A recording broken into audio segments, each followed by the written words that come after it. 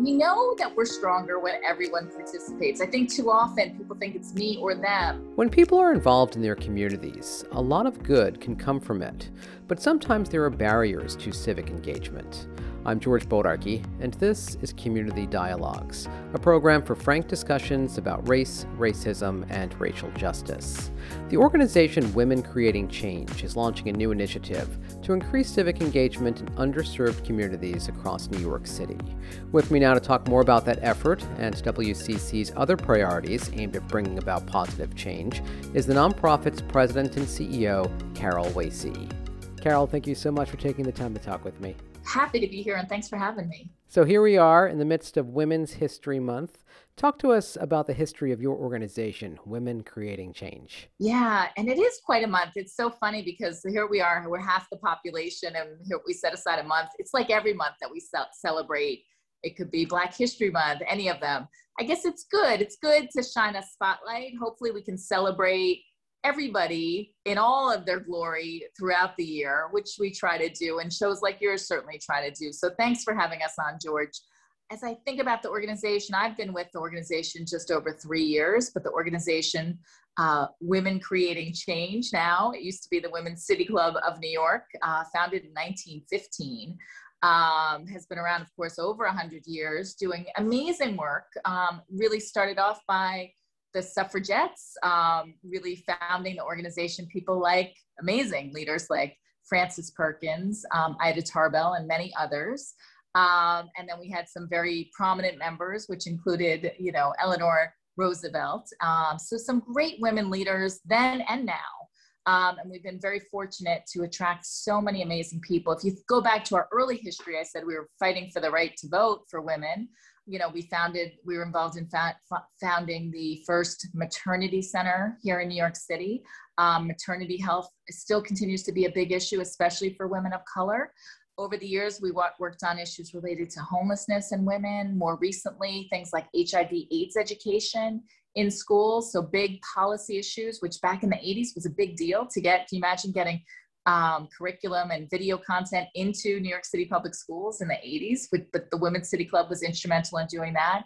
And over the years also really worked on important policy issues, everything from promoting sex ed in schools, which we think is really important, to physical education in schools, also important. So really always trying to find areas where, there wasn't a voice, where an organization like the Women's City Club then could really provide that voice, and really trying to fill a niche for the city, and had really developed quite a reputation. We can talk a little bit about, so where we had to go. What are your sights set on right now at this moment in time? Yeah, so what happened when I came on, I was in public television at the time in the education space, and I started having conversations with this organization about sort of just really trying to help them. They'd just been given a large bequest. They were really trying to think about where they went as an organization. And I was open to the conversation of helping them think through that. And I said, but we really have to make some big changes. We really need to think about the board, the staff, how things were run. It was very membership driven, very board driven. And we really wanted to move away from that to think about, really continue to evolve, to pivot, to really think about what was needed in the city at that point in time. I came on late in 2017. So we ran through a pretty intensive strategic planning process, trying to understand what was happening in the city, where were there some needs, what were other organizations doing, how do we not reinvent the wheel, how do we really help to build and develop capacity with other organizations.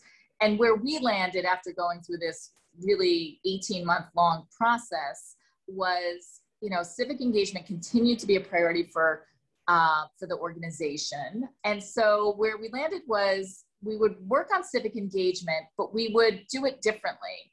We would do what a lot of great organizations across the city are doing, which is make sure that the people that really need the services, the support, the tools, were very instrumental in crafting them and identifying what the needs are. So we did what we call a developmental evaluation, also doing participatory action research, where the participants of the program are really defining what was needed.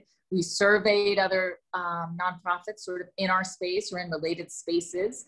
And we sort of landed on that we were going to create programs and policy work around civic engagement, making sure all women would be involved in civic processes. Who do you find right now is least likely to be civically engaged, and how are you working to turn that around?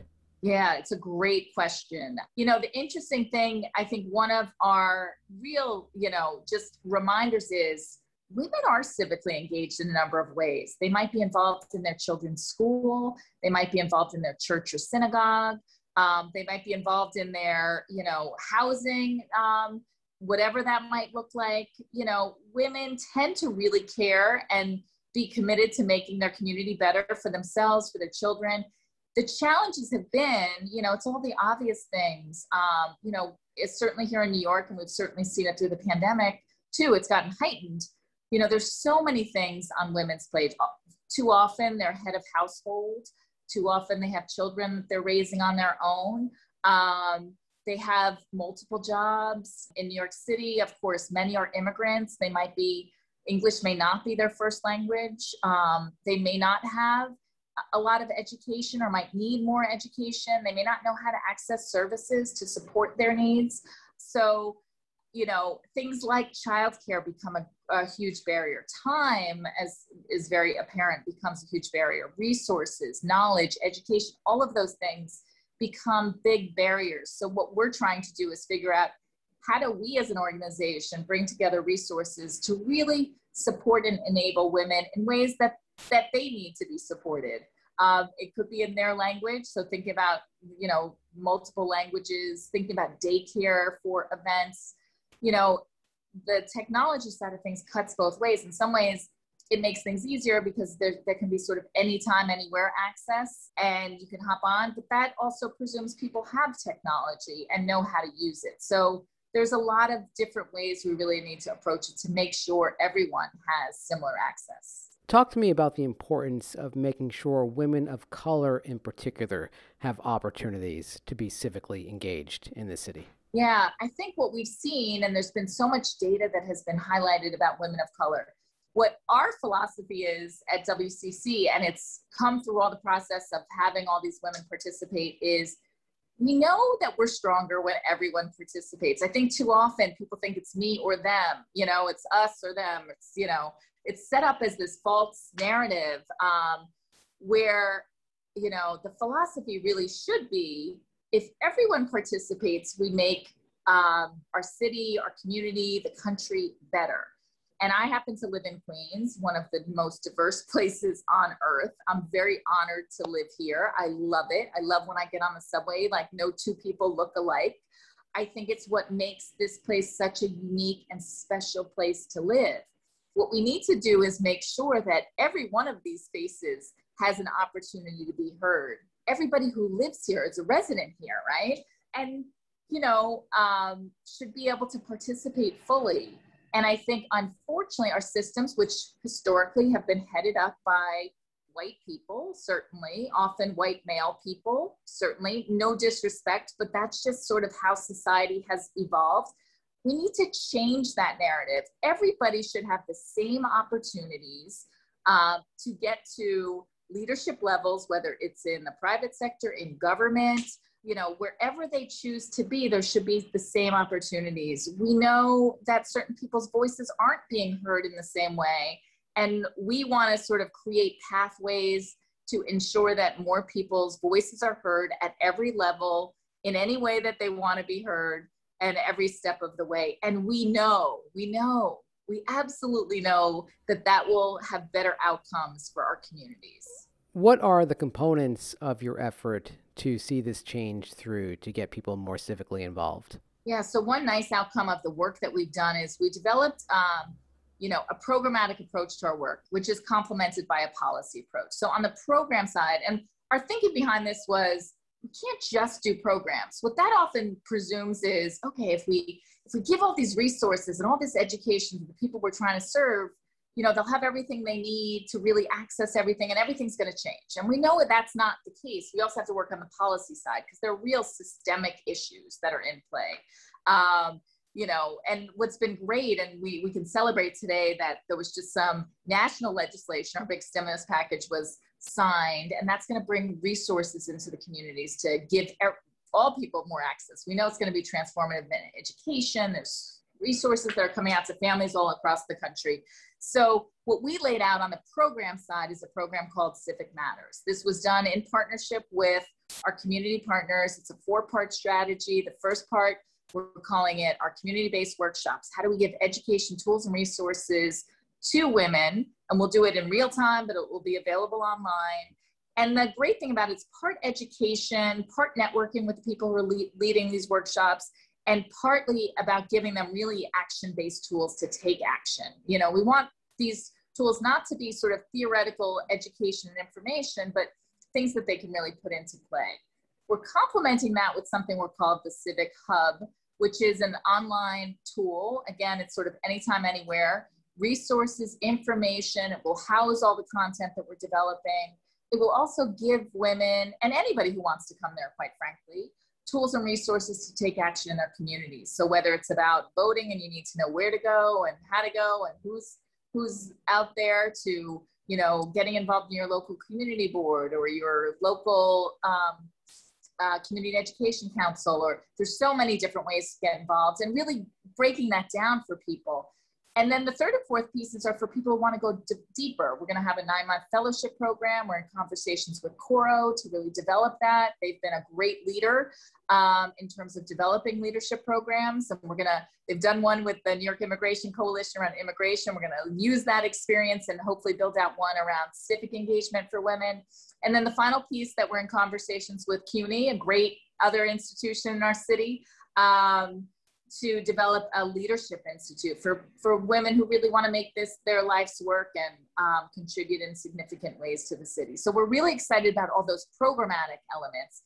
And as I said, we're complementing it with policy work, because, you know, recently we've been involved, of course, deeply with the census, which in some ways people are like, oh, we're done with that. We're so not done, because now we're talking about redistricting, which becomes a really important implementation side of the census. We've been working heavily on voting, and it's everything from, you know, there's different times when people can vote across the state and in the city, and, you know, with early voting, which was amazing, especially during COVID, it was also complicated because in some cases, too many people were put to one location, so they had huge lines, and other places didn't have lines, and I don't even think it was deliberate. I think it wasn't probably as well thought through as it needed to be. And it's understandable to some degree. It was the first time.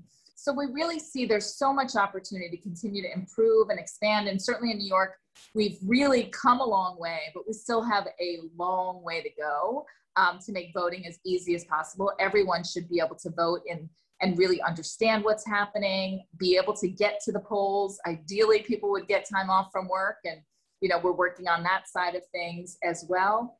And one of the things we're really deeply involved in right now is something called Our City, Our Vote, which is giving non-citizens, but green card holders, the right to vote in municipal elections in the city. And Councilmember Rodriguez and the New York Immigration Coalition and United Neighborhood Houses, among others, are really helping to lead the way, and we're really proud to be working on that project with them as well. I understand that you're preparing to release a white paper about civic engagement. Yeah, but this was one of our big thoughts as we sort of decided where we landed.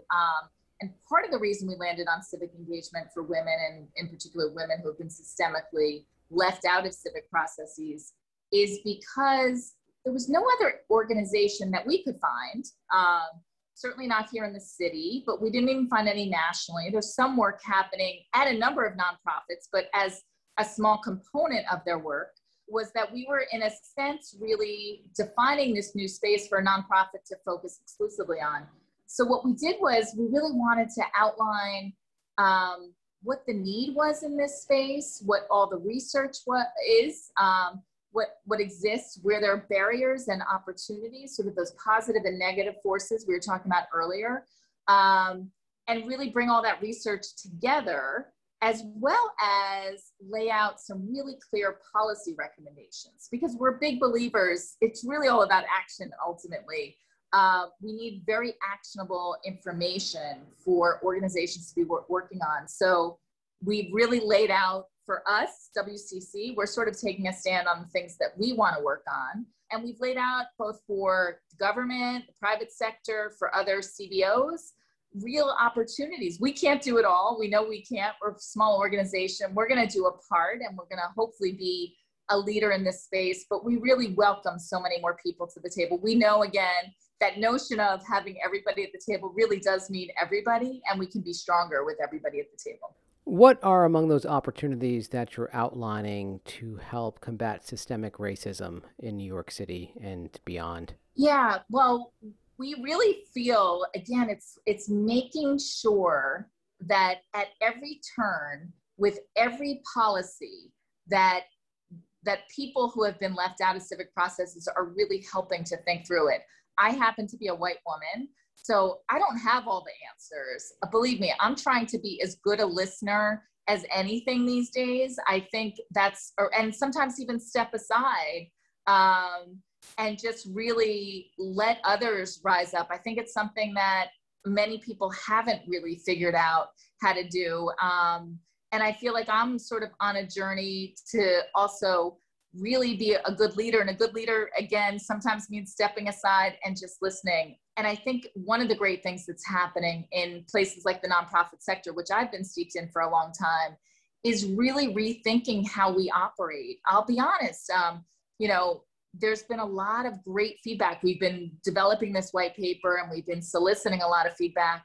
And even understanding that there's a lot of mistrust of the nonprofit sector was something, I was sort of aware of. And then as I really went into this work, it's another institution, and often, probably too often, the leadership is white. The CEO, the executive director or CEO is white. The board members tend to be white. The people that are being impacted tend to not be white. And I think being very honest and open and having conversations about, gosh, this has to really change. We need leadership. I'm very fortunate. My two predecessors, they've only been two, are both amazing women of color. I now count them among my friends, and they're often my first advisors anytime we're doing anything new. But, and we've made some headway with our board, and even the organization when it got started was certainly very white. So really thinking about diversity in all of its iterations, age, background, gender, really thinking about,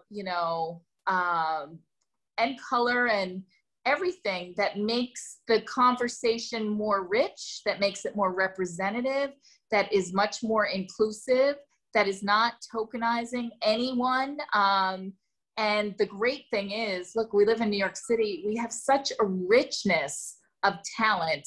So just making sure that at every turn, whether it's staff, board, input, advising, that we work really hard to make sure all voices are heard wherever possible on any of our work. And that's something that I think it's necessary, and it will make our work so much more impactful going forward. Carol, thank you so much for your time. Thanks, George. Thanks for having me. Carol Wasey is the president and CEO of Women Creating Change. You can learn more about the group at wccny.org. And that's it for this edition of Community Dialogues. I'm George Bodarky. Our music is courtesy of bensound.com. Thanks so much for listening.